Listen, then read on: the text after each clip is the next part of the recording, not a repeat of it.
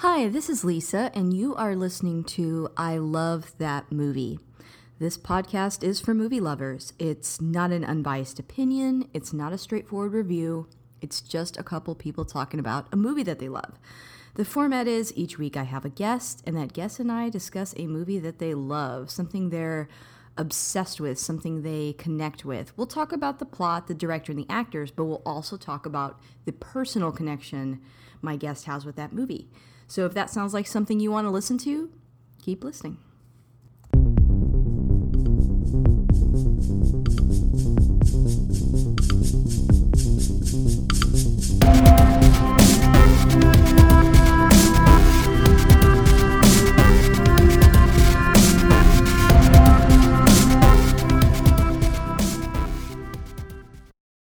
Hi, this is Lisa, and I have a new guest with me here today. Did you want to introduce yourself? Hi, this is Zaki Hassan. I'm a host of the Movie Film Podcast and the Nostalgia Theater Show, and I'm really excited to be here. Yes, this is so awesome. Thank you so much for reaching out, and I'm so glad we were able to schedule this, and really pumped that you picked this movie. Which movie did you pick today? I picked Planet of the Apes. The original Planet of the Apes, I should say. Yes. I'm so excited to talk about this. I guess we'll kind of jump right into it a little bit. When did you see this movie? So I saw it. I was actually thinking back. I was like, when was the first? When was the year? And I want to say it was like 88 or 89 when I saw it. And I saw it on home video. I was actually living in Saudi Arabia at the time, and I knew of the movie. I knew of its existence. So I was, probably 6 or 7. This in fall of '87. I saw there was a cartoon show. There was a Planet of the Apes cartoon show, which is an odd thing. It's an odd thing to make a cartoon show about. But they showed it on TV in Saudi Arabia, fall of '87, and I fell in love with it. I was like, this is amazing. This is great. It really blew me away. And I knew of the movie. And so then from there began this like 2-year quest to try to track down the movie because I couldn't find it anywhere. Apparently it had been banned in Saudi Arabia. Oh, wow. Isn't that interesting? I have no idea why. No idea. That is really interesting. Yeah. And I mean, the only thing I can think of is maybe the way it depicts human beings being sort of animal-like. Maybe that's sort of blasphemous or sacrilegious or something. I'm not sure, genuinely. Or maybe it's not very, at certain parts, or at least comments on not being necessarily pro-religion in general. Yeah, that's a good point. Very true. Yeah. So regardless, somehow somebody living over there, they knew that I'd been trying to find this movie, and they're like, "Hey, I got a copy of it," and it's like this contraband that I got a hold of, and they got me the first one and the third one, and I must have worn out that VHS tape. And it was funny because even that version was edited. There was probably 5 or 6 minutes edited out of that movie, and I didn't realize that until I came back to the States and saw the complete version. But I adore this movie. I can't even tell you how many times I've seen it. And I always tell people, I'm like, the way most people are about Star Wars or Star Trek, that's me with Planet of the Apes. I love Star Wars and Star Trek, but I'm like maybe one step above when it comes to Planet of the Apes. Yeah, I mean, well, when this movie came out in 1968, I mean, it was the Star Wars of that generation in general. So I mean, I think that's completely understandable. And people that are a little bit before the generation that grew up with Star Wars resonate with it more. So I think, even if you saw it, obviously later, I could see how you could make that connection. I mean, it's a great film. I feel like there's a lot of people. I was having like a weird thought today that there's a lot of people now that are growing up with these newer reboots, and we'll get into it a little bit more, but I feel like as much as I love those reboots, and I really, really do like them, the more recent ones, you won't get the satisfaction of having that surprise ending at the end of the first original. It's true. And I think, I have to say, I think to some extent that satisfaction was taken away even before this reboot series because of how the film really penetrated the ether in a way where even people who haven't seen the movie are like, oh, that's the one with the Statue of Liberty. Like, everybody knows it. That's true. You know, when I saw this movie, I think probably my earliest memories of all these films were sort of as a collective. It's kind of like Star Wars. Yeah. For me growing up, it was my father and my uncle just watching it, you know, in the living room on cable TV. And so that can kind of, I guess, hurt your experience a little bit with those films. You know, you're just seeing them in succession and not really. So to me, Planet of the Apes, when I thought about it, it was like, you know, I knew it was older than Star Wars. And when what you're seeing mostly on TV is probably the movies that come after the first one, they sort of lose that magic in a way. They do. Yeah. And so I kind of, they were sort of in the background for me.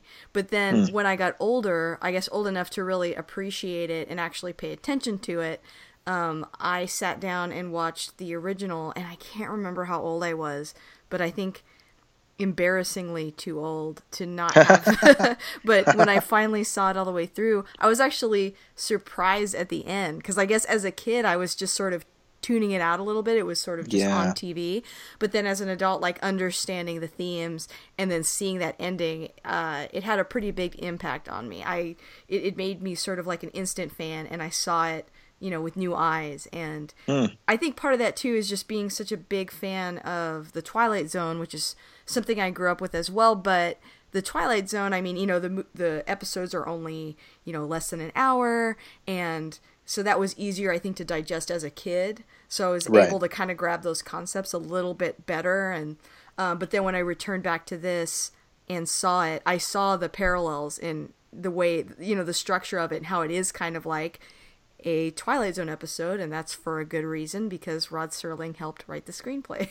That's right, yeah. Yeah.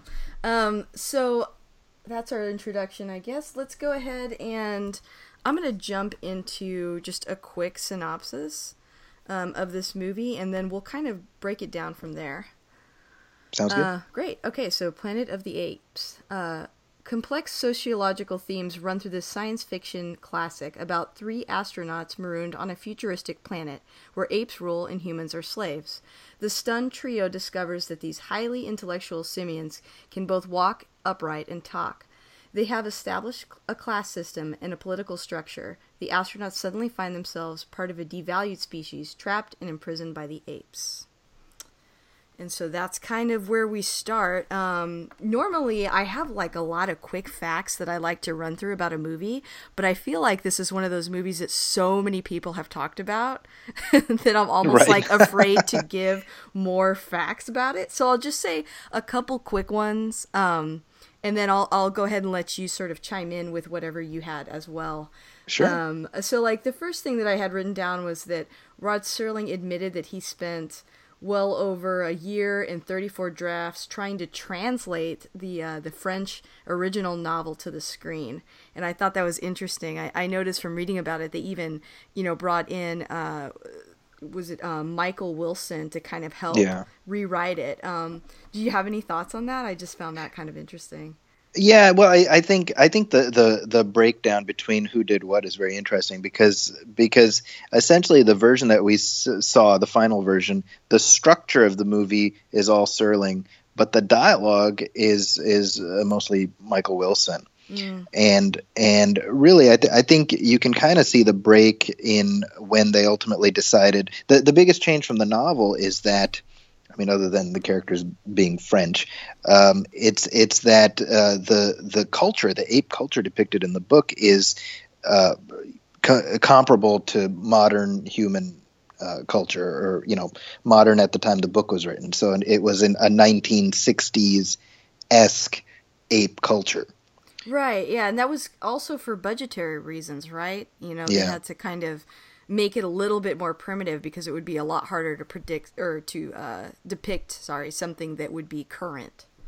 That's right. Yeah. And I mean, that's one of those things where in hindsight, it was the spot on decision, because I think so much of the film, above and beyond the ape makeups, which are extraordinary, it's really the iconography of the ape city and the way it looks like this sort of troglodytic kind of unearthly thing. I think that's one more thing that really preserves the twist, because if Chuck Heston is running around in like a monkey infested Paris, then that makes the buy that much harder to make at the end. I completely agree. I hadn't even thought of it from that angle. Yeah, that's 100% true. The other thing that I had written down were just some alternative casting for the character Taylor besides Charlton Heston. I had Sean Connery, Steve McQueen, Paul Newman, George Peppard, Rod Taylor, Burt Lancaster, James Garner, Rock Hudson, Gregory Peck, Cliff Robertson, Stuart Whitman, and even John Wayne. It's kind of surprising. Are there any of those names that I mentioned that you could imagine in Charlton Heston's role? I think I could certainly see, for example, Paul Newman doing a version of this that would probably be worthwhile, and even George Peppard, Sean Connery to a lesser extent. But I really think this is it's like movie alchemy, because Charlton Heston is not just playing astronaut Taylor; he's playing the icon Charlton Heston. That's true, yeah. And it's so important when you look at what his role was in Hollywood at that time, to see why the film is so effective with him. Number one, it got made because Charlton Heston went to the mattresses to get it made, and he was at the time the equivalent of like Harrison Ford, maybe 15 years ago, 20 years ago. But beyond that, it's and this is something I can't take credit for. This is something Eric Green, who's been a terrific apes scholar, he said the impact of that ending is not just the Statue of Liberty, but it's Charlton Heston, this sort of the embodiment of the manly man, the modern American man, crumpled to his knees in front of it. It's the two of those together that really makes that ending work. Right. Yeah, I completely agree. Yeah. I think he was perfect for the role, and it's hard to imagine, like you said, somebody else filling that role, especially with a lot of the other work Charlton Heston did. It just sort of, he's able to rise to meet that kind of character. So I totally agree. Yeah. Great. Okay, well, let's start off talking a little bit about the director, Franklin James Schaffner. Schaffner? Schaffner. Okay, perfect. Yeah. So I am going to go ahead and admit to you that I haven't seen a ton of his movies. I'm familiar with Patton, and that's pretty much it. So I was kind of anxious to hear what your thoughts on the director himself. Well, the truth of it is that the first movie of his that I saw, like I saw Patton. That's kind of one of those. Yeah. That's like film student 101 kind of things, And it's funny because I just recently rewatched it within the last 8 days, not connected to the conversation we were going to have, and I hadn't seen it in 15, 20 years. Wow. And it struck me the sort of stylistic similarities between Planet of the Apes and Patton. I mean, he has a very distinctive eye, and I do think it's a tremendous loss that he didn't have a longer career.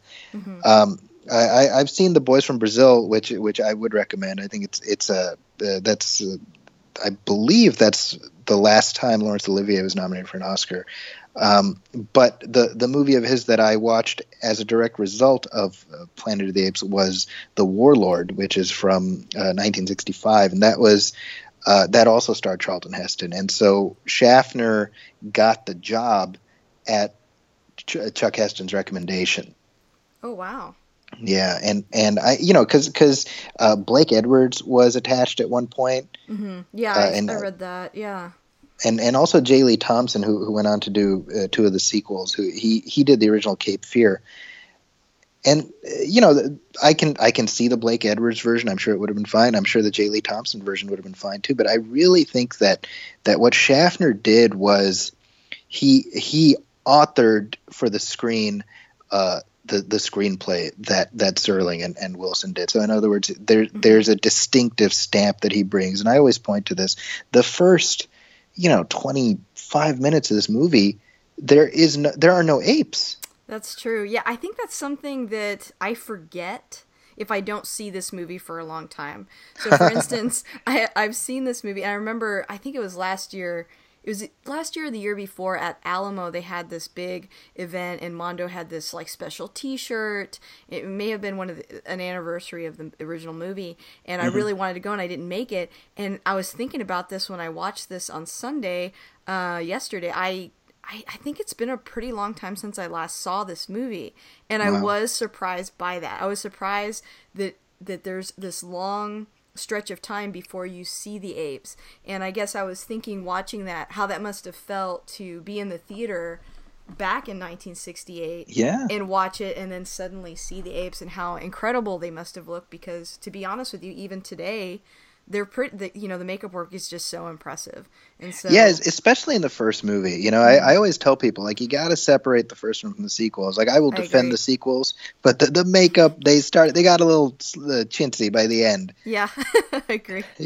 But I mean, that I love everything leading up to the hunt sequence, because it's setting the tone, it's setting the goal, and not just that. What it's really doing unconsciously is it's establishing for us in the audience how completely cut off our heroes are, and I think that's really important, because as we get into the ape city, there's a scene about halfway through where Taylor, Charlton Heston, is being chased through the city, and it's the famous scene that ends with him being hoisted in the net, and they're like throwing rocks and fruit at him. And when you watch that scene, unconsciously you're like, where can he go? There is nowhere. They've set up that level of isolation that you need to be fully invested in that world. And I'll tell you, sorry, I don't mean to interrupt, but you're fine. As a kid, because I was like 9 or 10, that was what really struck me, and it stayed with me. And I think it's to a large extent why the movie has always stayed with me, because especially as a kid, I think that sense of being alone and having no one to turn to, that really hits you in a very specific way. No, I completely agree, and I think it really helps.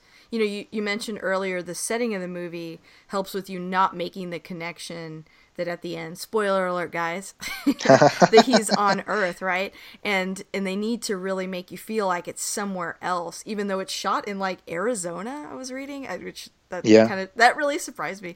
But they have to make you feel like you're somewhere else. How could he really think he's somewhere else, even if it's 700 years in the future? What about it makes it feel like it couldn't be Earth? And so I think they spend a long time sort of setting that up, and it helps, and it's in I guess a more realistic way than, say, Star Trek, the original series, when they're always in the desert, we're on a different planet, and you're like, yeah, it looks like you're in LA, but okay. Or like the episodes where it looks like a New York street, and they're like, they evolved just like us. Yeah. Yes. Oh yeah, we could talk about things that I feel are wrong with the Tim Burton reboot, but we'll get into that. But anyways, so I completely agree with you there. And so what really struck me about watching this again yesterday is I really liked the way that it was directed. You mentioned kind of the setting and all that. I completely agree. And I also felt that it at times the shots were very like distorted or surreal, and that kind of helped with his feeling like, he was kind of going crazy or what's going on, and disoriented. Something I don't think I noticed when I was younger at all, and really appreciated. For me, the hunt sequence specifically, and Schaffner uses a zoom lens, which is that's not really common these days. So these days, when you see it, it kind of calls attention to itself. But we hear the apes like hunt horn or whatever it is, and then we get this zoom lens into the thicket, and that's a shot that to me, the fact that it looks so jarring technically now works so perfectly, because we should feel jarred, right? But not just that. Look at the staging. I was reading about how Schaffner, he was very specific. He's like, he wanted the cornfield to be at like 8 feet or whatever it was, and he was very specific about that. He's like, it wasn't growing fast enough. He's like, we're not shooting it until it's at 8 feet. And Oh, wow. it grew too high, and he was like, hey, well, mow it at 8 feet or whatever, because he wanted it very specific. And you see why, right? Because we get those great shots where you just see the swords like cutting through the stalks, and then you just see the hooves. And I actually show this in my film classes. I'm like, look at the entrance of the apes, and look at the fact that we see the ape, and then we cut on horseback, and then we cut immediately back to Chuck Heston's reaction, and it's this holy crap reaction. And then we cut back to the apes, and I'm always like, what Schaffner's doing is he's telling us how to react by contextualizing us with Chuck Heston's reaction. Mm-hmm. Yeah, completely agree. And we see, Spielberg did something similar with like the dinosaurs introduced in Jurassic Park, where the first thing we see is Sam Neill, this look on it, that iconic look on his face where his eyes are wide open, and then we see the dinosaurs. We're like, okay, that's how we're supposed to. Okay, cool. Yeah, I always love that frame of reference in movies. I think it's more powerful because you're connecting with their experience versus just the visual. Because the visual, we're all gonna experience that differently. But if we have a frame of reference, the actor's reaction, that really helps. Yeah, I mean, you can see a scenario where people would look at the first reveal of the apes and laugh. Right. Yeah, that's a good point. Certainly back then, but even now, like that's what I find so interesting is even today. Because I've screened the film several times to several different audiences who are coming in completely cold. No one has ever laughed at the intro of the apes. Yeah, that's something we take for granted, kind of like in Star Wars when, Yoda isn't like a silly looking puppet. Right. It's really the reactions of the other characters and how the director frames it that helps you, get the desired effect. That's exactly right, yeah. So I was thinking next we could talk a little bit about Rod Serling. We can dive into Michael Wilson too. I'm not as familiar with his work, but for Rod Serling, I have to say, like, as I kind of mentioned earlier, Twilight Zone was one of those things that I grew up with. I remember watching just marathons of it in my living room. And I think the biggest thing that's always stuck with me about those stories is how incredibly timeless they are, and how, there's always a big twist at the end typically, and it's chilling, it's a little frightening, but it always has a really big, I guess, moral impact or message. And I think it's part of the reason why this story is kind of the same way. It has that same effect. Yeah. I think it's funny because people categorize Rod Serling as being nihilistic or something, and I don't think he was that. I think he was cynical, and I think his cynicism was rooted in the lived experience of what was going on culturally in the 40s and 50s and 60s and the civil rights movement, et cetera. And so I think the fact that the Twilight Zone, you can pop on just about any episode, and I say just about because there's a few clunkers in there, but sure. Almost any episode you can put it on, and we in 2017 can find something to relate to. Yeah, definitely. And I think as far as Planet of the Apes, I think because the novel, I don't know, have you read the novel? I have not. I was going to talk a little bit about that Pierre Boulle. Boulle, that's right. Yeah. I've never read the novel. So you've read it? I did. Yeah, nice. I actually read. I read the novel before I saw the movie. Oh wow. So I was like 8 or 9, Gotcha. and. Yeah, and I'm thinking back on that now. I'm like, man, is that like normal for an 8 or 9-year-old? I remember reading. We mentioned this in my Jurassic Park episode. I know I read Jurassic Park around the time it came out, and I was 9 or 10, and it was a pretty big book for a 9-year-old. Yeah. So I think it's like your desire to see it, right? Because you probably was the book what you could get a hold of when you couldn't see the movie. Yeah. It was one of those things where. I had seen the cartoon, and I think maybe a couple of years had gone by, and I was at somebody's house, and it was one of those things where like I didn't have anything to do, and they were like, here's some books, and it's this old beat up copy of it wasn't even called Planet of the Apes. It was called The Monkey Planet, which is the original title. Right. But it had a little thing like soon to be a major motion picture, whatever. And I devoured the thing, and I didn't think much about it until I saw the movie, which was maybe a year or two later. And I was thinking how, when you're a kid, a year or two might as well be 5 or 10 years. True, yeah. So I had basically forgotten the bulk of the book when I saw the movie, but there's a few bits and pieces that carried through. So the characters of Cornelius and Zira and Dr. Zaius are in the book, as is the character Nova. Mm-hmm.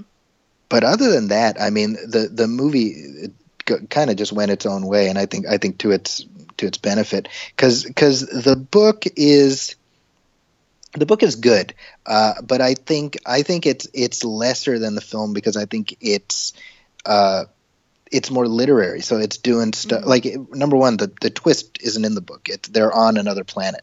Oh wow! Yeah, so that's a huge twist. Yeah. Yeah, and it's kind of, I guess maybe the book is more exploring, philosophies and thinking about man and who and what they are and what makes us who we are, but not necessarily giving you like a big punch, like you said, like a twist. Yeah, well, so I'm thinking like what it is. I'll tell you, it's not the Statue of Liberty twist, but what the twist, it's like 3 twists. It's like nested twists, because what it is. So the book starts with these 2 astronauts who are in space, and they find like a message in a bottle. Okay. And they're like, oh, what's that? And they like go into space, they get it, and it's like a manuscript. And they start reading it. And the manuscript is like, I'm writing this to tell you what's happened to me. My name, and the character's he's a journalist. His name is Meru, Ulysses Meru. And he's like, this is what happened to me, and I went on this trip, and blah, blah, blah, and the whole, like a version of what we see in the movie. Mm-hmm. And then he leaves the Planet of Apes, and he goes home to Earth. And basically it's been like 1,000 years back and forth. So he comes home, and there's like a parade waiting for them. And then him and Nova, who is his wife, they land, and then they're like, they realize that there's like apes waiting for them at home. So it's the ending of the Tim Burton movie. Oh, gotcha. Okay. But the Tim Burton movie added like a time travel thing. This is just like Earth has evolved into a Planet of Apes while he was gone. Gotcha. And that seems like a weird coincidence instead of. Yeah. Yeah. Okay. So then twist on top of that. So the manuscript ends, and it's like, oh, there were gorillas waiting for us, and then that's the end. So the astronaut reading is like, that's a bunch of crap or whatever, and we find out that it's 2 chimpanzees who are reading this story. Oh, wow. Okay. Wow, that is nested. Seems like that would be hard to portray on screen. Very much so, right? So what I've read is that the ending of the film, like they decided early on, because it was Serling's idea to make it Earth the whole time. That seems like a very Serling. Very Serling. Yeah. Very much so, right? And what they were trying to figure out was the best way to convey that. And they had a couple different things. And at the time, it was Blake Edwards was attached as director. And what I've read is that him and Arthur Jacobs, as the producer, were like trying to figure it out. And they were at some deli.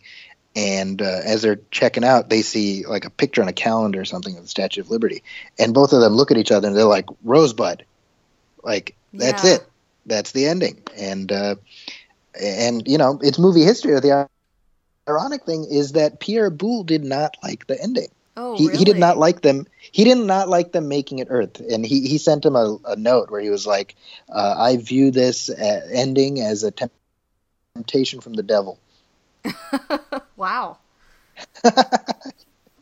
So I think he came around though once the royalty checks started coming in, Right. Well, and I think too, I can understand him being the author not being happy with them changing it or making it less complex, which is what it sounds like they kind of did. They're like, how do we break this down so we can watch it on screen? And that's probably hard for a novelist to think about if they're not also a screenwriter.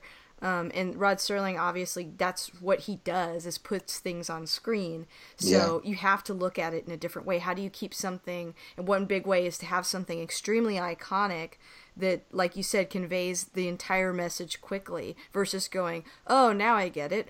This is New York, and explaining it to you. That wouldn't have the same impact. Exactly. Yeah. Wow, that is really interesting. Well, now I want to read the book. It's out there, and I would, it's remained in print because of this massive franchise. So it might have been a temptation from the devil, but the devil made him rich. Exactly. Yeah, yeah. Well, let's talk a little bit about the cast. Of course, we obviously have to start with Charlton Heston as George Taylor. We already talked about him kind of being the best fit for this role. When I think of him, I think of obviously the Ten Commandments, and I think of Soylent Green. Oh yeah, sure.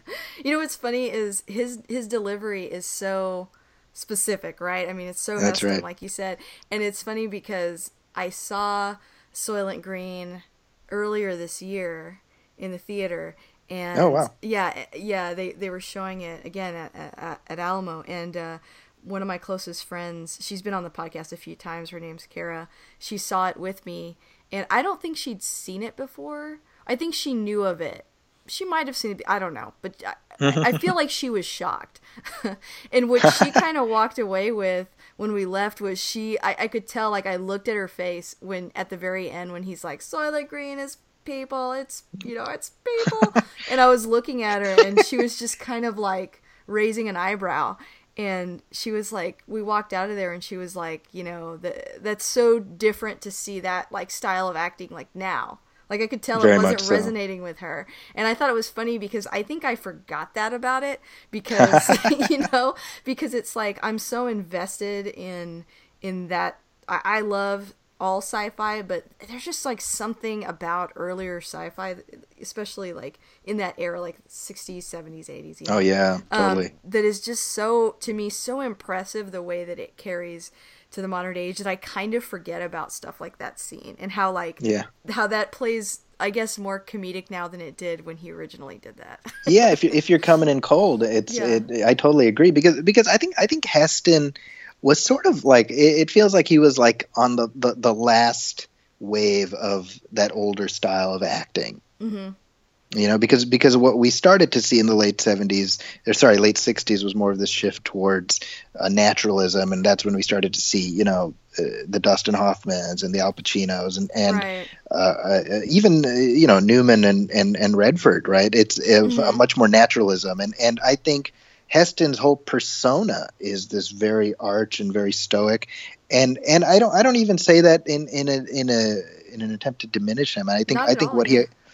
and it's funny because I vehemently disagree with the political turn that he took late in life, but I think a lot of people who disagree with his politics try to diminish his work as an actor, and I'm like, I think that's a disservice to a really remarkable filmography. Right. It's kind of like I was trying to explain to someone younger than me. We're talking about, say, someone like Vincent Price. And it's kind of Sure. the same thing where you go back and you watch his movies and his acting style. It seems very theatrical now. It's not, Yes. it's not something that actors in horror and other genres would do anymore. And so I think there's like a disconnect there if you're maybe not seriously invested in cinema history. You might miss the value of that, and so like that's always interesting just to see people's reactions to stuff like that.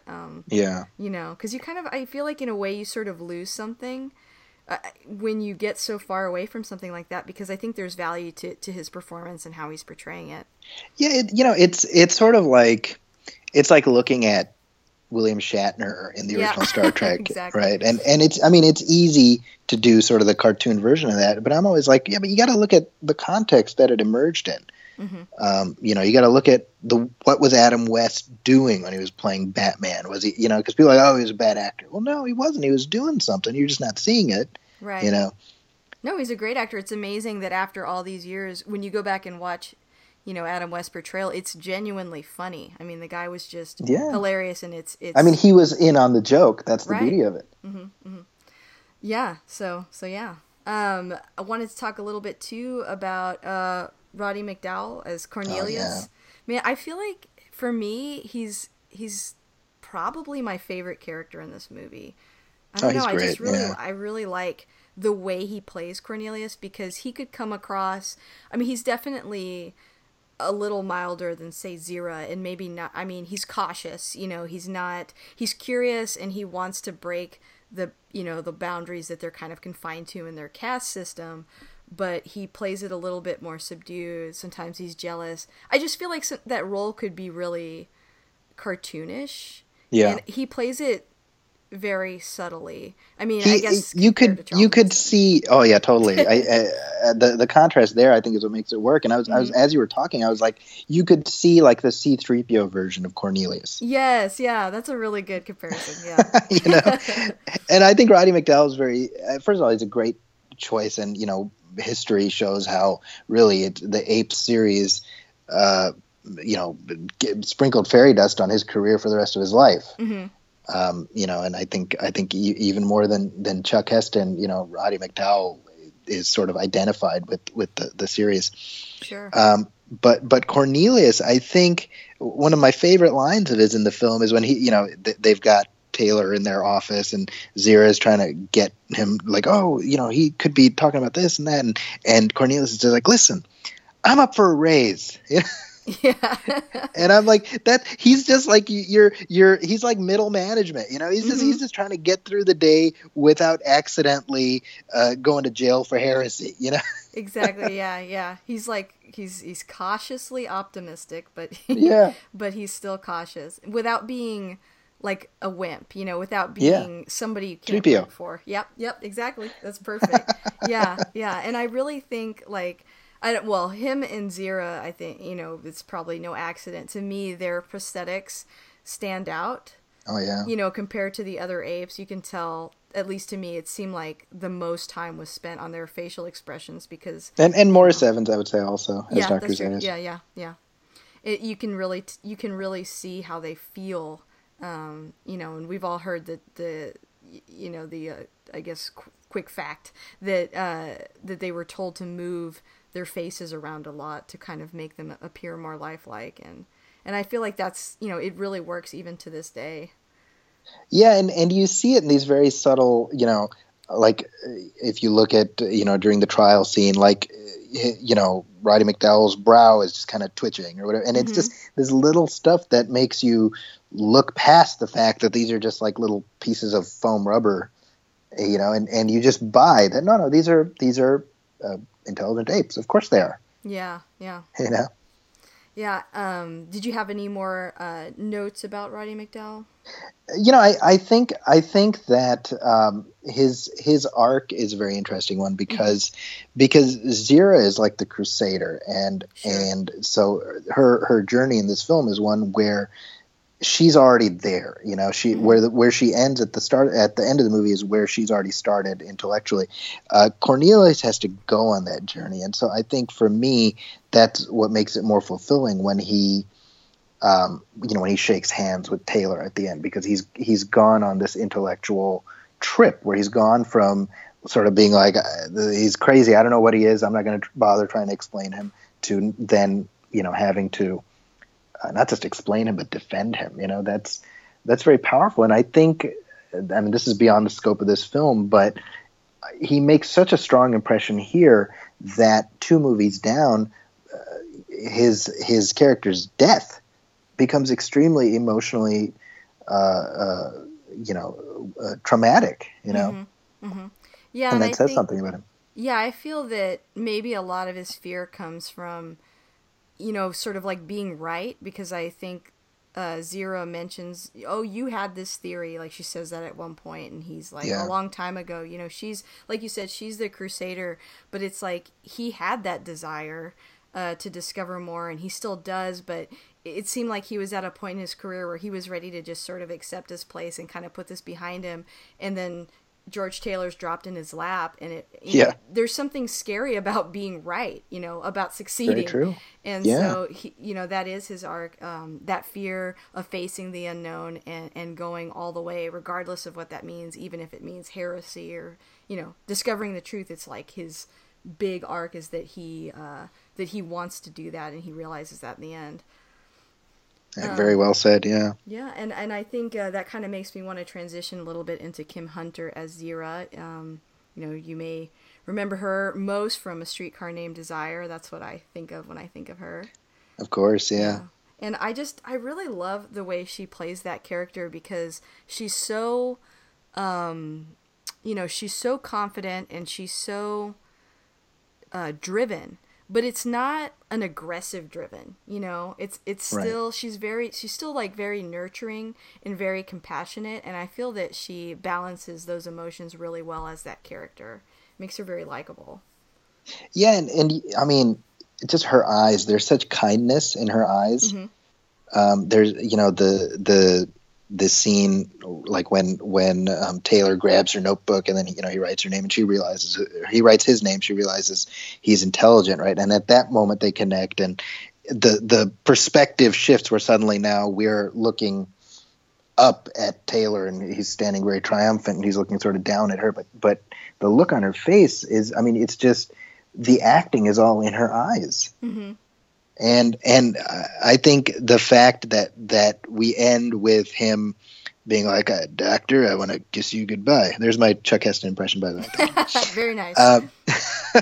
It's a moment that's very sweet. I think Yeah, yeah. it's funny, but it's sweet. Yeah, I love how she's like, "But you're so ugly." Right.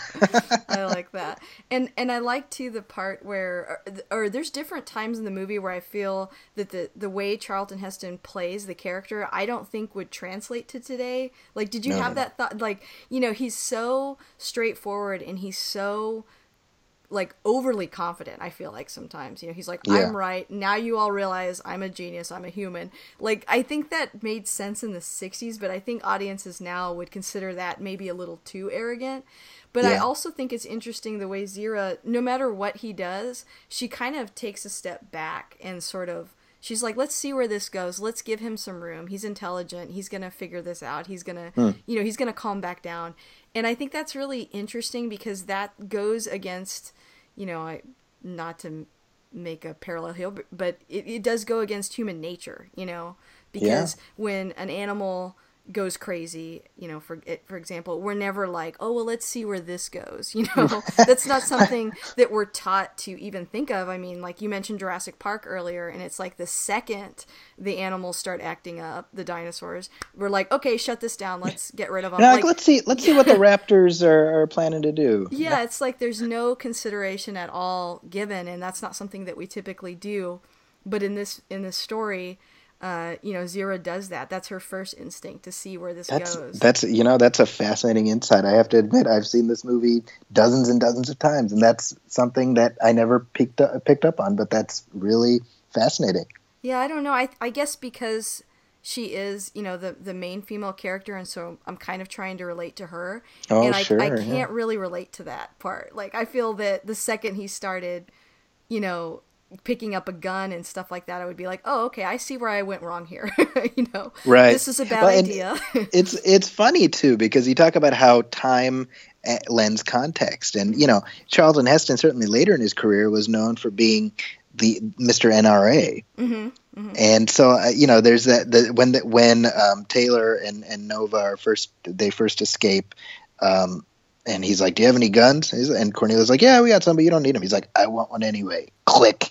And I'm like, wow, that is an entirely different context watching it, in the 90s or 2000s than it would have been in the 60s, Because we didn't see where that goes, that philosophy kind of takes us to now. But it definitely gives you an idea of how that generation feels too, and generations after it, they grew up with it. But yeah, I just noticed that, and yeah, like you said with the guns, it seems like in the newer movies that's definitely focused on a lot more. Like, almost like picking up a gun is like taking it to the next level, in the same way that, like, when you go from combat on the ground to the air to nuclear war, there's an escalation. You've crossed a Rubicon. Yeah. Right, but in this movie there's no line. It's like the gun is the same as like a stick, and that's interesting because I think that's hard as a modern audience for us to relate to. Like you said, it means something now. Yeah, I hadn't thought of that. That's really interesting. It's what you're saying about how Taylor just kind of dives right in and becomes confident hero guy. I think the nice thing narratively is we get to see how he's going to just fall flat on his face again. So in other That's words, true. that, like, it all of that means nothing because it was a bunch of humans acting like that Right. got us to where we are, you know. It's So real irony. You're right. You have to have an element of that for that payoff at the end, because if I think so, yeah. because if he's just a cautious explorer the entire time, then at the end it wouldn't be as painful. Yeah, that's true. And I mean, Dr. Zayas says that a number of times about, like, towards the end, he's like, you may not like what you find. Yeah. And he's so Well, confident that he will love what he finds.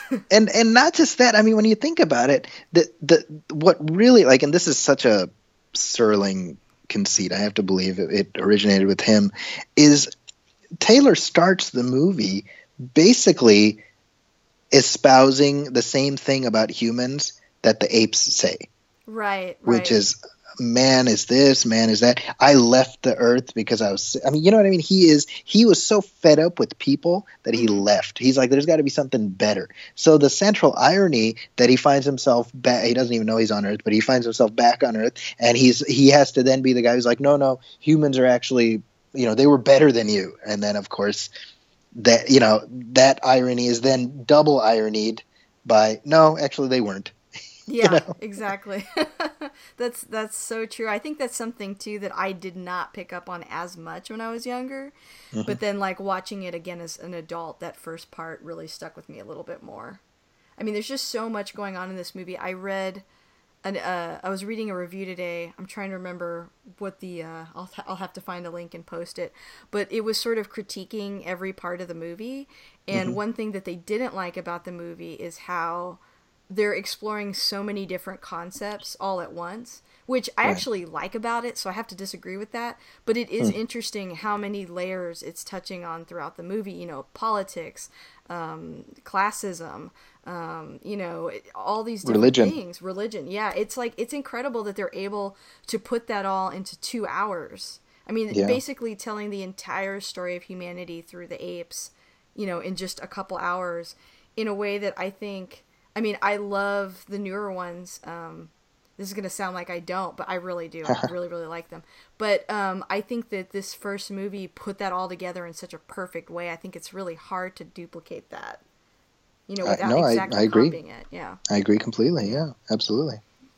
Well, let's talk a little bit about Morris Evans, Dr. Zayas. He is great. I've the best villain is the hero of his own movie. And that's Dr. Zayas. I mean, he's doing what he thinks is right to preserve his society. He's the hero in, the Planet of the Apes story, where this random guy has shown up to mess up society. Right. His biggest fear is here, and he says in the movie, that he was waiting for this day to happen. Yeah. He's been warned about it. He has an inside view that other people do not have, or other apes, sorry, don't have. Yeah. So he's got that knowledge, and it's kind of like that idea that, the truth is what's most important, but then at the end you're not sure, and at the end you're not sure if you're with him or against him, because, I mean, he's right. Humans were the downfall of the earth. And so, yeah, he's lying to his people. Sure, he's covering up the truth, but I mean, the cost of what could repeat itself is so scary that, you completely understand why he would do that. Yeah, the character Lucius has a great line. He's like, "Why must knowledge stand still? What about the future?" And he says, "I may just have saved it for you." And you can, I mean, it's you look at that and you're like, I'm on Lucius's side, but I see what Zayas is saying too. Right, because that's yet another layer to this movie, is like older generation, younger generation, sort of clashing, and I think that's something I probably did not pick up on when I was younger, that all these different layers to it.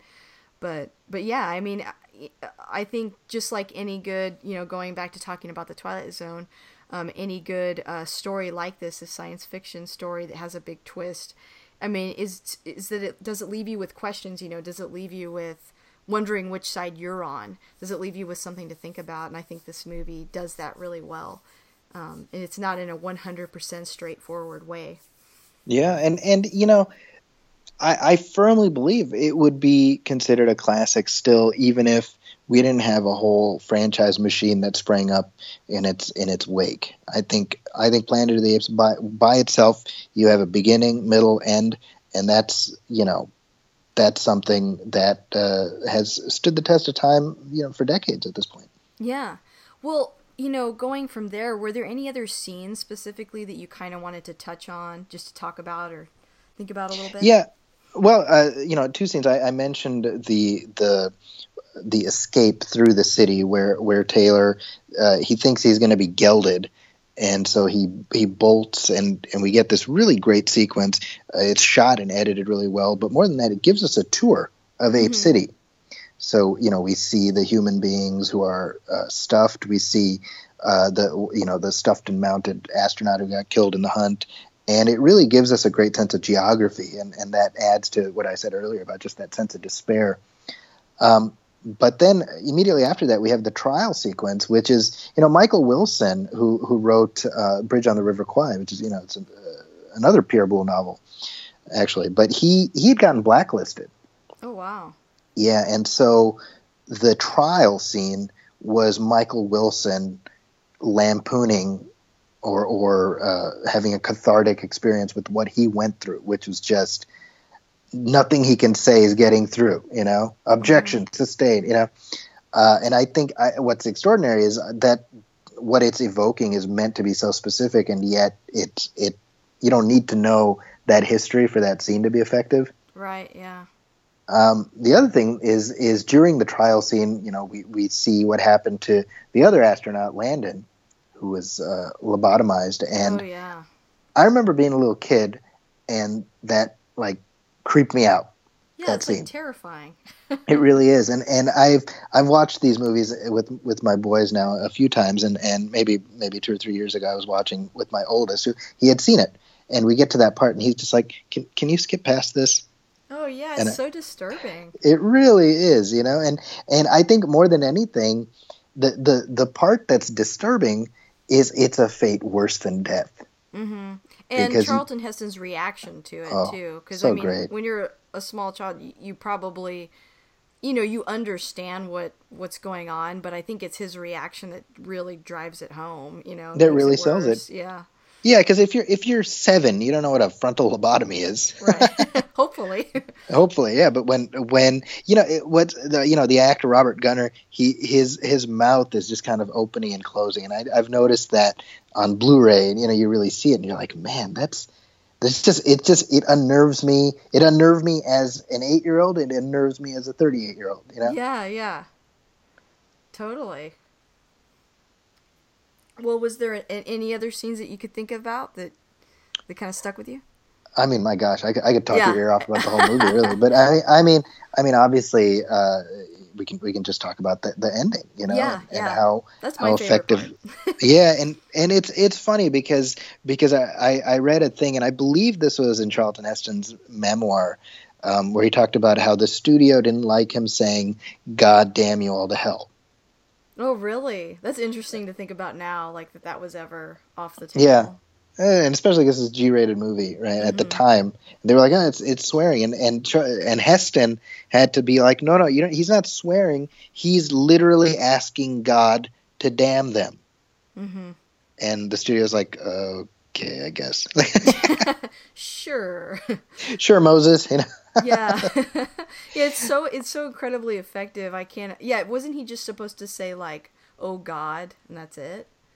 I think, yeah, there's different versions. I know, the version I saw when I was a kid where it was edited. It was edited in such a way where he just says, "I'm back.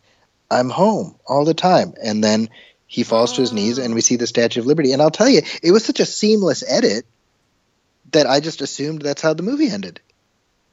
When you say that, I mean, I don't know if I'm making this up, but I feel like I might have seen that edit. Was that would there make a time sense. Where that was what was on TV, maybe? Too? That would make sense, right? Yeah. Oh, that's like a hidden memory I had. Sense memory. Yeah. I'm gonna have to look that up. That's really interesting. Wow. Yeah, because I don't know. So without that, well, I guess it still had a pretty good effect without that line, but it Yeah, I definitely don't think drives you it need it. home.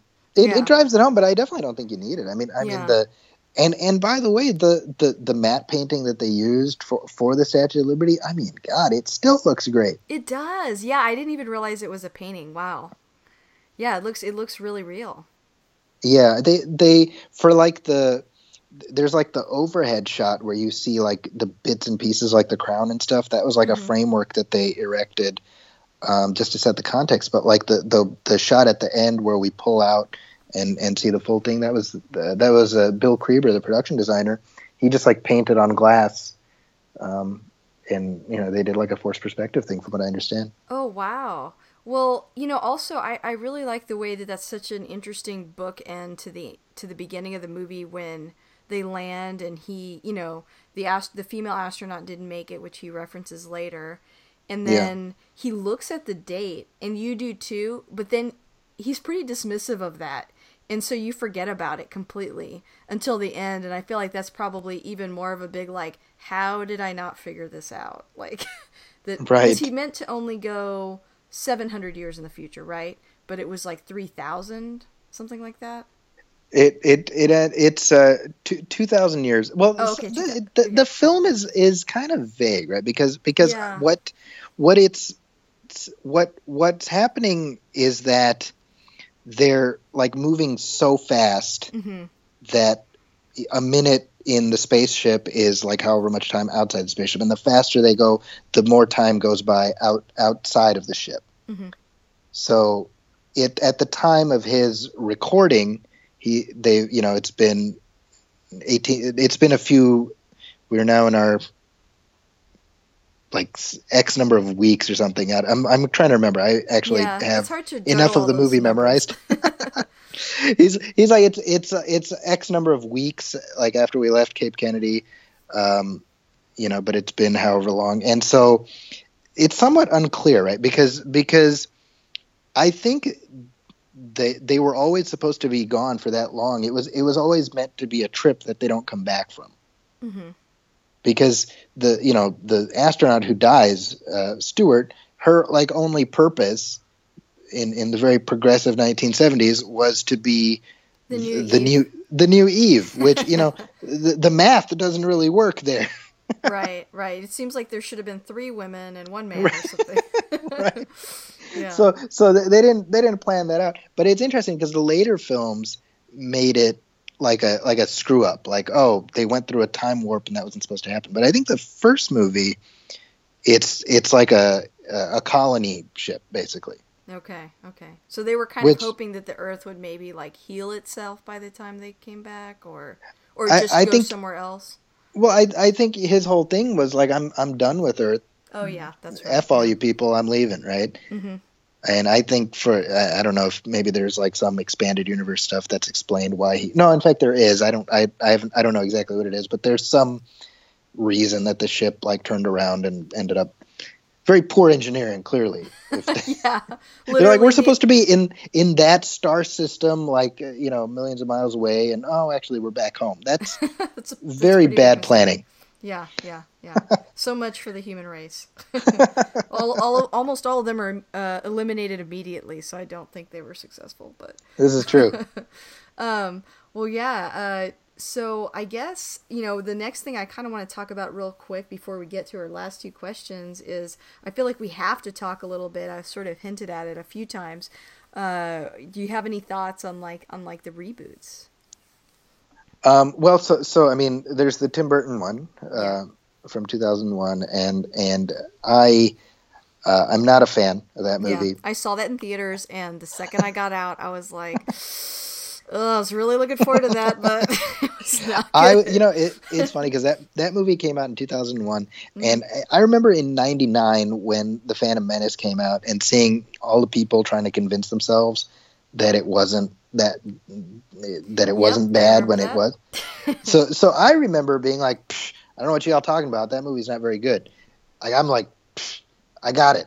And then 2 years later, I went through that with Planet of the Apes, where I'm Yeah. like, it's all right. It's still good. It's not good.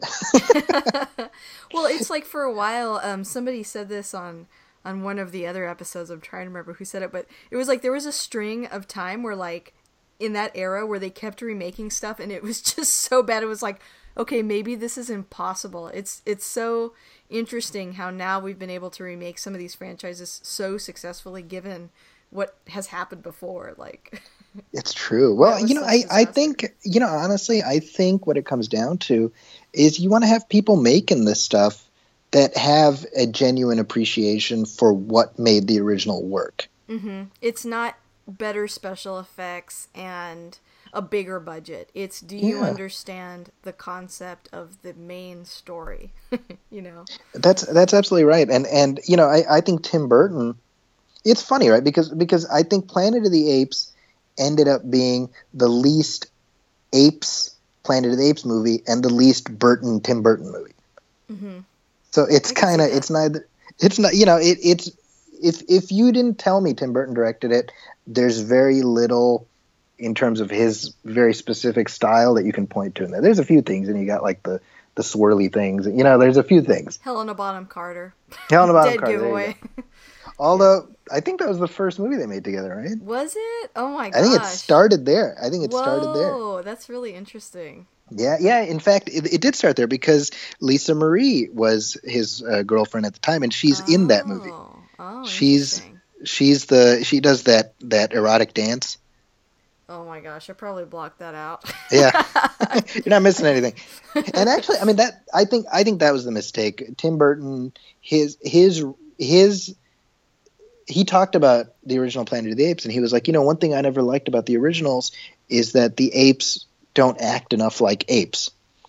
And I remember reading that quote, and that was when my like Spidey sense started going off. And I was like 17, 18, 19. Because I was like, wait, no, that's the whole point. Is what makes it unnerving is that they're apes who are not acting like apes; they're acting like people. That's what's creepy about it. So to me, it's less effective when you've got Tim Roth shrieking and jumping off of chandeliers and stuff. You're not getting it, Yeah. And plus the ending. Ugh, we talked about it Yeah. earlier, but that ending That's true. is literally, that was the nail in the coffin for me when I was in the Yeah. theater. When I saw the ape Abraham Lincoln, I was like, I can't with this. It was It's too true. bad. It was terrible. It's funny because just a few days ago I watched the ending and I was with my wife and she, God bless my wife, by the way, because she's put up with my apes fandom for coming up on 15 years. When we were engaged, she was like, "What's your favorite movie?" And I was like, "Planet of the Apes," like almost afraid of how and she, after we got married, she's like, "I want to see it," and she liked Oh, it. that's So so I'm like, nice. yeah, God bless her for that. But as I was watching it, I was thinking like, what I might have done is instead of having the whole time twist ending, why not just have Mark Wahlberg land on a Planet of Apes that looks like the one he lands on at the end of the movie, which is like Right. like a modern Earth-like planet but with apes. I'm like, that'll make it different from the original. You can kind of do your own thing because I just feel like they lost so much. They lost the social commentary. It's Mark Wahlberg, certainly at the time, did not have the gravitas that Charlton Heston does. I think he's grown into a much better actor. Oh, for sure. But he's still better really supporting, I think. Yeah, Usually I would agree than with as that. a lead actor, so yeah, he's an odd choice for the It's funny role. because they had offered that role to Matt Damon, and Matt Damon did the first Bourne movie instead. Good call. Yeah, right. But it was funny is at the time people were like, "Why would he turn down Planet of the Apes? It's a sure thing." And it's like, Yeah, well, not so much. I mean, Matt Damon can cash out in Jason Bourne movies for the rest of his life. for sure. And I mean, with Tim Burton, helming bringing Batman back, essentially, I mean, you can see why they thought he'd have the ability to do the same thing and relaunch this franchise, but Yeah, it just it's doesn't true. always work out that way. Well, what do you think of the newer ones?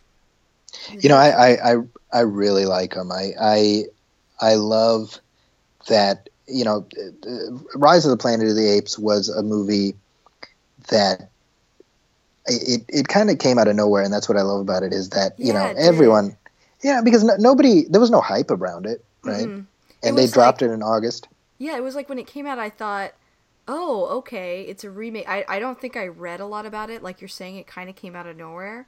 And so I walked in with, my expectation was basically, I have no idea what this is going to be. I mean, I knew what the plot was and I'd seen the trailer, but I did not understand how they were going to be able to launch a trilogy. I'm not sure I even knew they were doing that, but I certainly Yeah. didn't know, how do you do this now and connect it back to the other movies? To me, the most interesting part of the original movie is that, as a human in an ape's world, realizing it's his world, how do you do that?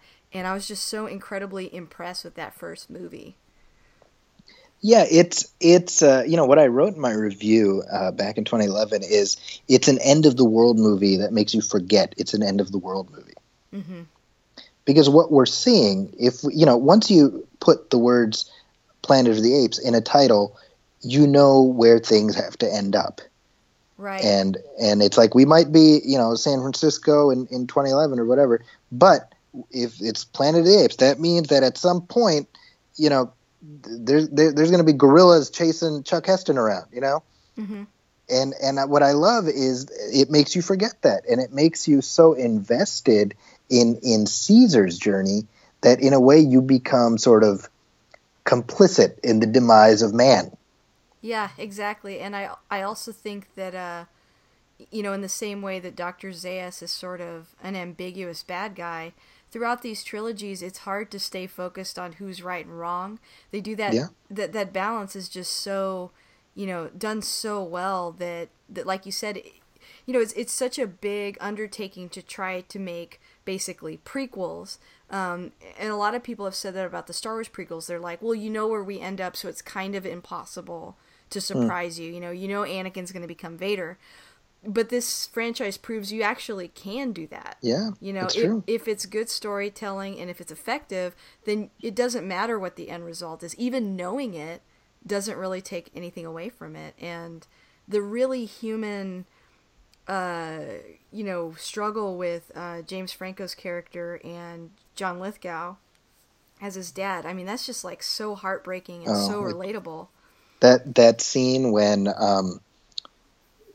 Franco's about to give him like the next, step up the medication, and Lithgow's just kind of like no, like he doesn't even say it, right? He just kind of in his gestures he's like let me go, basically. Mm-hmm. So I mean it's this human drama, Mm-hmm.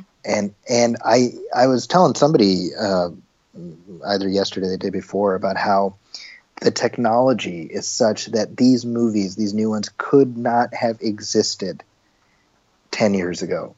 Gosh, or so 15 true. years ago. I mean, what Andy Serkis has done through these three movies is unprecedented. And a few weeks ago, the San Francisco Film Critics Circle, and I'm proud to say I was one of them, we gave him our Best Actor award for War for the Planet of the Apes. And I That's really hope, awesome. and it's so deserving, Mm-hmm. because it's this mingling of performance and performance capture and digital effects, and then all three of these different kinds of artistry come together, and you have this creation unlike any we've ever seen. Yeah, and out of the three, it's kind of hard to pick a favorite because those three movies are so different in a way that Yeah. I feel like a lot of trilogies are not. Mm-hmm. I mean, they really, each part sort of embodies that word, but it also tells a different story. And they almost all kind of stand alone, which I think is also really unique. But I feel like probably out of the three, I liked Dawn the best.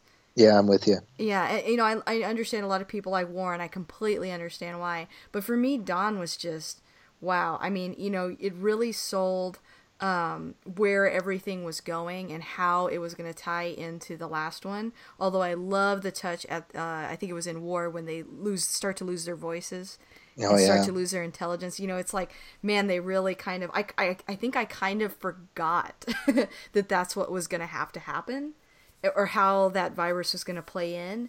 And it Yeah. was just such an incredible tie-in. Yeah.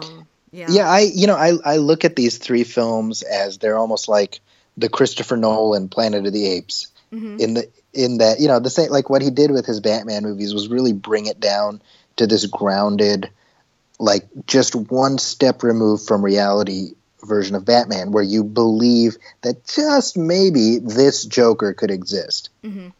Right, and I feel like what Rupert Wyatt and then Matt Reeves, even more so with the latter two, they made it this, like, it's like reverse engineering. You're like, okay, how do we get to Planet of the Apes 68 in a way that would feel believable? And it's not, because those earlier films, they started getting a little crazy with like traveling back in time and things like that, and that's that's fine within that context. But these movies aren't doing that. They're approaching it sort of like they're taking the back way into the original Planet of the Apes, and I just think that's so. I mean, that's what you do, right? Like, why tell the same story? Right. I've heard people in relation to these new films like, oh, now you gotta like redo the '68 movie, and I'm always like, why? It's there, it's perfect. And instead of that, you've got 2,000 years of story available between now and Taylor landing on Earth. Why don't we tell some of those stories? Mm-hmm. Totally agree. And it's interesting because it's so relevant and the parallels are so clear, especially in war, that I had somebody that I was talking to that was really upset by war. They felt that it was too heavy-handed, that it was exemplifying sort of like paralleling the white nationalism stuff we're experiencing now. And sure. I said, that's funny that you say that, because while it does that, it also parallels any other time a similar conflict like that has happened. It's very true. But you're just relating it to whatever's happening now, and so you feel like the director's speaking directly to you, telling, berating you or preaching to you, but it's just the story of mankind. To me, those three stories, that's what they are. That's what Planet of the Apes is at its core. It's just the story of mankind. And to try to, pin it down to one time, you could relate any war to that war movie, because that's what it is, And so, I don't know, I just found that really interesting. Man, I could talk about all three of those movies. I mean, we could go 3 more hours. They're so yeah, good. I mean, they are really fantastic. And to me, when I think of Dawn, which, like you, that's of the three, and it really is a difference of degrees, but that is probably my favorite of the three. I think of one of the moments that sticks out to me is Gary Oldman, who is the antagonist of the movie, when the power comes back on in their complex and he sees the pictures of his children and his wife, and he starts to cry. Yeah. And when you think about it, that's one of those moments that would have been so easy to just cut out because, pacing, right? Mm-hmm. But you put that in there, and suddenly you have this entirely, like, this is not good guys and bad guys. This is survivors A, survivors B, and let's try to figure this out. And, I was very lucky because in 2014, I actually got to interview Matt Reeves about the film because awesome. They had the premiere. Oh, it was amazing. Wow, so cool. They had the world premiere here in San Francisco because, that's where the movie's set. And so I asked him about, and he's like a huge Apes fan. Like he's talked about it before. He's like, for me, you can absolutely. And this was 2014. So and he's like big, he's buddies with J.J. Abrams from childhood. He's like, for J.J. it was Star Wars. For me, it was Planet of the Apes. And it's funny how both of them kind of became like the godfathers of their respective franchises, Yeah, that's an incredible success story right there. It really is. But he talks about Dawn, and he's like, this is what we're depicting in this film. It's the moment. It's the one moment where it could have been the Planet of the Apes and the Men.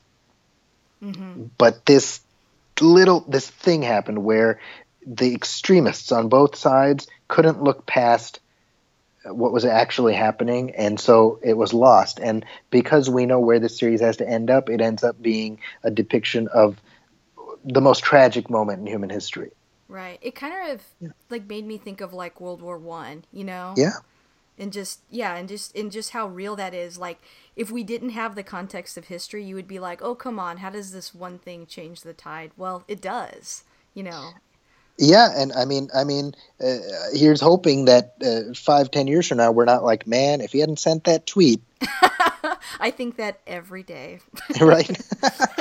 I'm laughing, but I'm also crying on the inside. Crying. Well, on that note, let's bring my last two questions up. These are my favorite questions, and you've kind of answered them this entire time we've talked about it. But why do you keep returning to this movie? What about it keeps you coming back?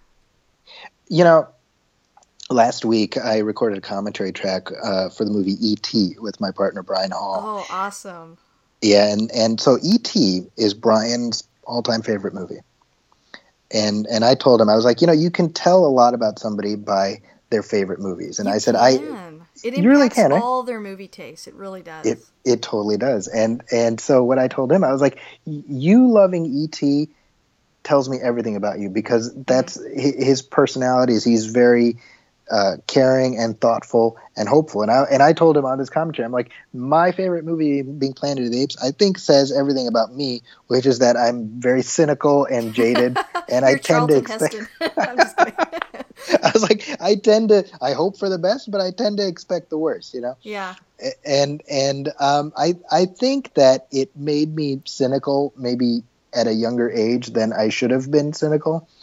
But I think when viewed in totality, not just the first film, but that 5-movie cycle, what it's about is our capacity to do ourselves harm, but our capacity for kindness.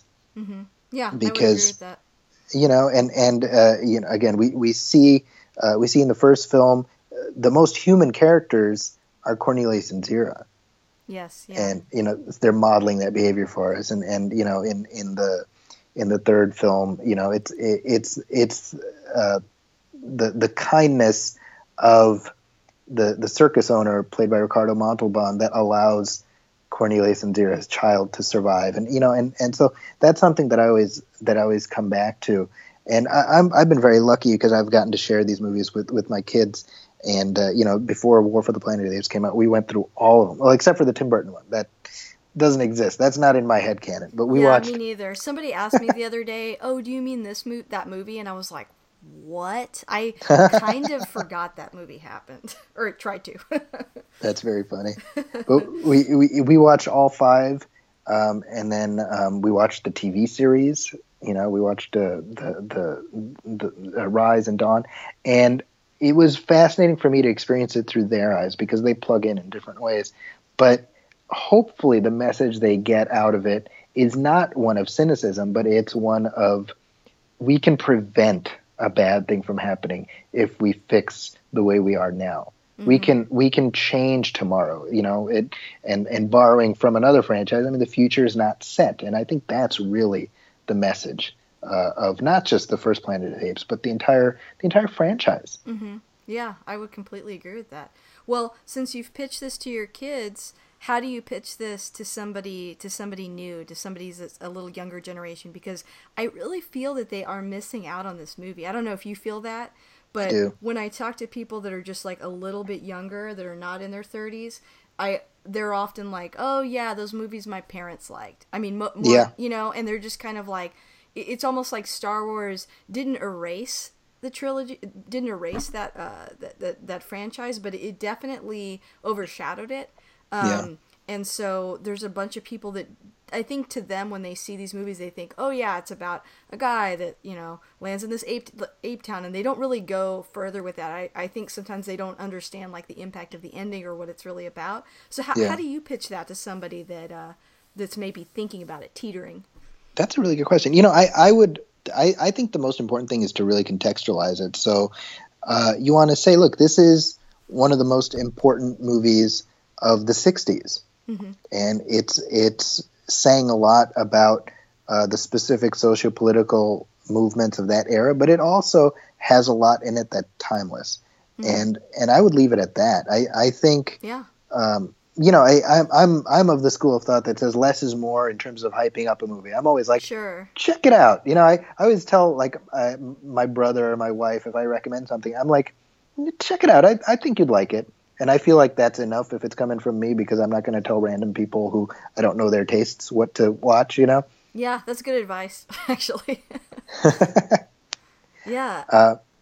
But I'll tell you, I mean, for me, I've been very lucky because in when I was a sophomore in high school, I published a Planet of the Apes fanzine. Oh, that's awesome. I love that. It Well, it's awesome, in hindsight. At the time, that's not exactly the way to make friends and influence people, you know. Yeah, no, don't worry. As in high school, I think all my weekends were spent on the couch with my best friend watching Star Trek. Same thing. Didn't really make us Nice. popular at school. But that's the amazing thing. I still have those issues, and through the issues of the magazine, not my personal issues. I should clarify. You've worked through your issues. Yeah, that's right. And so I took the whatever back issues I had remaining, and I showed them to Matt Reeves. Oh, And that's awesome. and he got a kick out of it. And I'm sitting there, I'm like, if high school sophomore Zachy could have seen this, like, hey, you think this is kind of weird, but 20 years from now, this is the director of Planet of the Apes is going to be flipping through your thing, and not just that, I've contributed to 2 books about the franchise.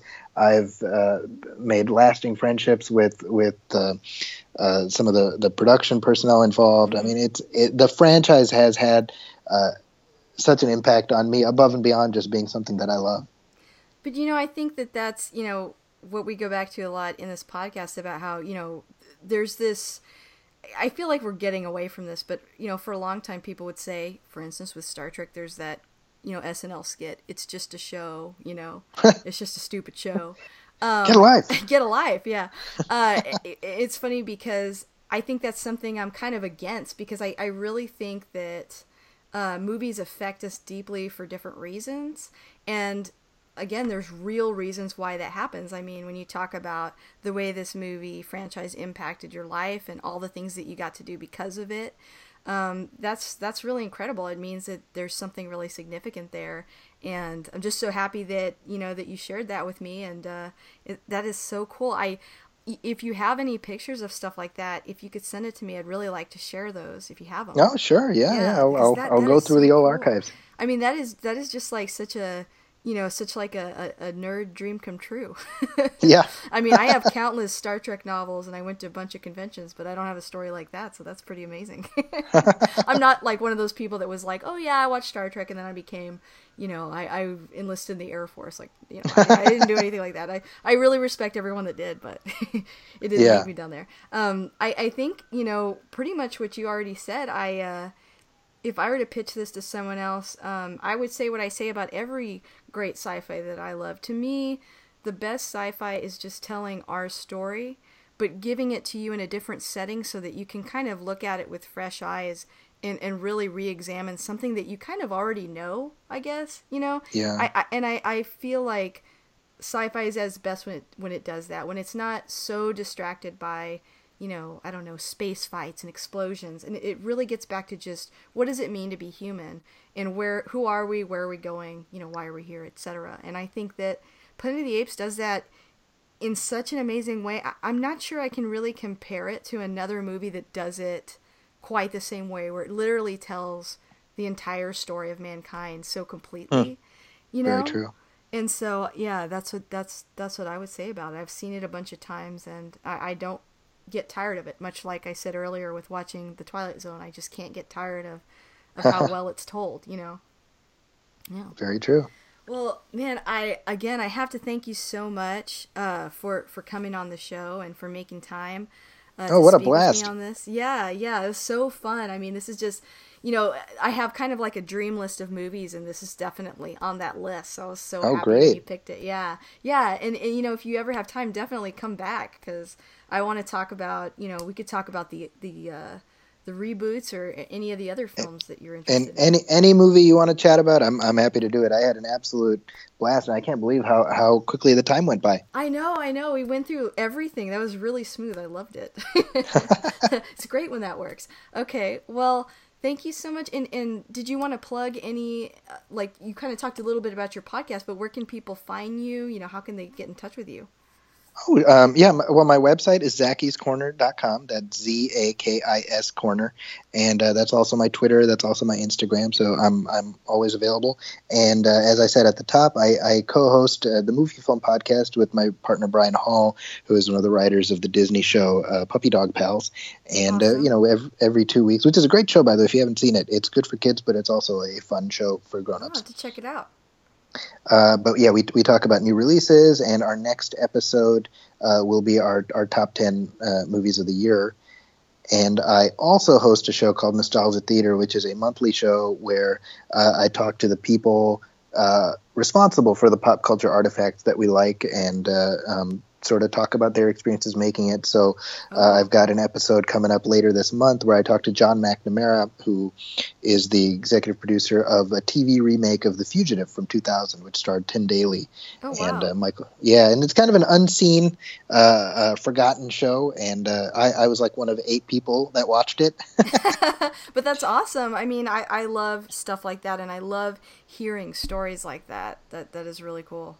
I think you may enjoy it, so I hope you and folks in your audience will check it out. Yeah, and like I said before we started recording, I really enjoyed your episode where you're sort of recapping on movies of the year, and you and your partner Brian had a really, really good kind of in-depth analysis of The Last Jedi that I think, whether you like the film or not, you can respect, the viewpoints that you guys had and your reasoning behind it. I think it was just like really well put. I feel that the next time somebody tries to tell me why they hate it so much, I can say, well, listen to this, and maybe it will help you, work through all of those things and come back around full circle. I really hopefully like that. Yeah. That's great. Thank you so much. Yeah, for sure, Zaki. Thank you so much, and have a good night. You too. Thanks. All right, bye. Bye-bye.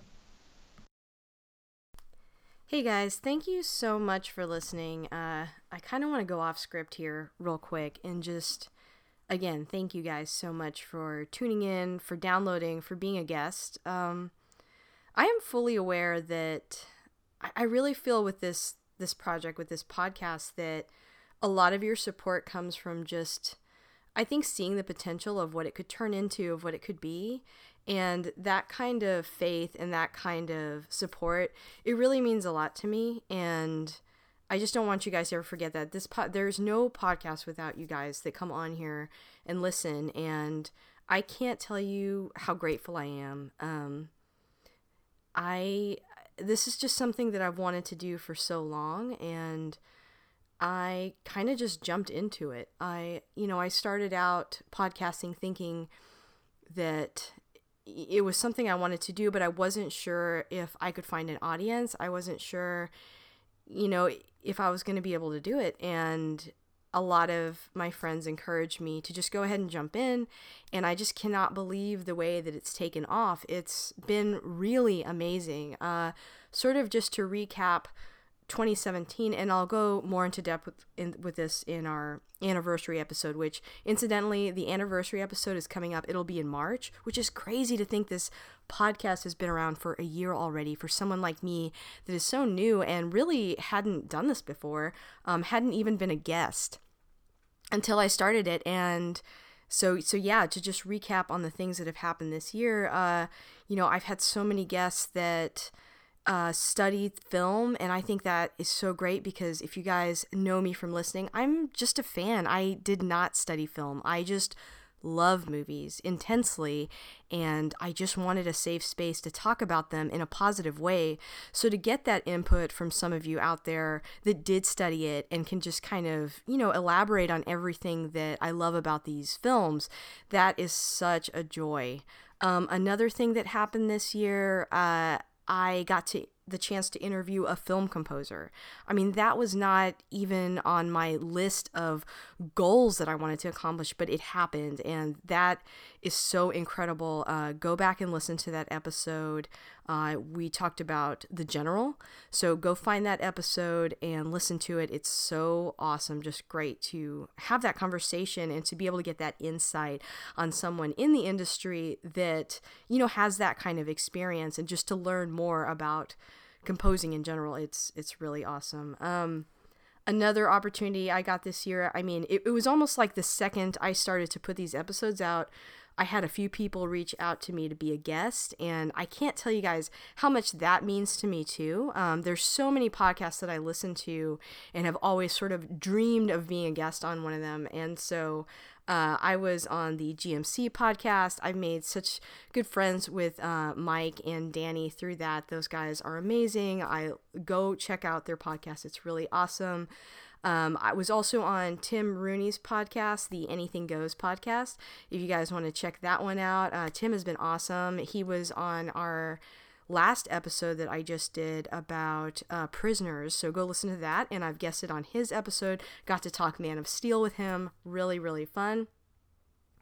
And also just like a big kind of bucket list kind of thing, I got to be on the Holy Batcast, which that was really insane for me. Just so you guys know, I've always been a Batman fan, but I would say in the last, I guess it's been 3 or 4 years, my fandom has really exploded. It's kind of taken over my life, and you can see that reflected in my costume choices and in my decor in some cases. Anyway, to be sort of welcomed into that community of those fans and to be on that show, wow, that was just so fun. I am obsessed with their podcast. Go check it out. Andy and Jamie and occasionally Brent are really awesome, and you really need to check out their podcast, Holy Batcast. So yeah, those are just a few of the things that happened this year. Oh, I think my major shout out that I want to give is to Scott from DC Suicide Squadcast. That podcast really sort of, there were a few things along the way that kind of got me off the ground, but that one and their positivity towards the DC films that I really love when there's so much negativity out there really did embolden me to want to go forward and do it. And both Tim and Scott have been so supportive, but I have to give an extra shout out to Scott because I really feel that his good word that he put in for me on the internet has really led to a lot of incredible opportunities and getting to talk to so many of you that I don't think that would have happened otherwise. And yeah, so thank you, Scott. Thank you so much. You have no idea how much that meant to me, and I really do appreciate it. All right, guys, mushy stuff out of the way. I do want to say that if you have any feedback about this episode or any others, please feel free to reach out to me on Twitter under AYA Lisa Cosplay, on Instagram at AYA N as in Nancy AMI Lisa, or in my closed Facebook group, I Love That Movie. Can't believe I left this off the list, but that Facebook group, you guys, it's a closed group, so just send me your requests and I'll add you. It's just a safe space for people to talk about movies that they love and for it to be judgment-free. So my only rule is don't be mean to each other, and so far it's been so great. There's no, heated arguments about films. It's just pure film enjoyment, and I can't tell you how many people have said it's like therapy where they get to talk about all these films that people hate on, but no one's hating on them. In fact, a few people will chime in and say, I love it too. It's been a really good thing, and I really do appreciate it. I'm so thankful for it. And if you like what you heard today, please subscribe and rate this show. And if you leave a positive review on iTunes, you'll be entered to win a $20 gift card to a movie theater chain of your choice. Right now we're at 16 reviews, and we've already had one winner at 15, so the next winner will be at 30. So once we get to 30 positive reviews, I will draw a name and you could win. So please, guys, it's free money. Check it out. It's the way I thank you guys for supporting the show. Thanks so much again. I said thank you 100 times, but I meant it. And I look forward to hearing from you.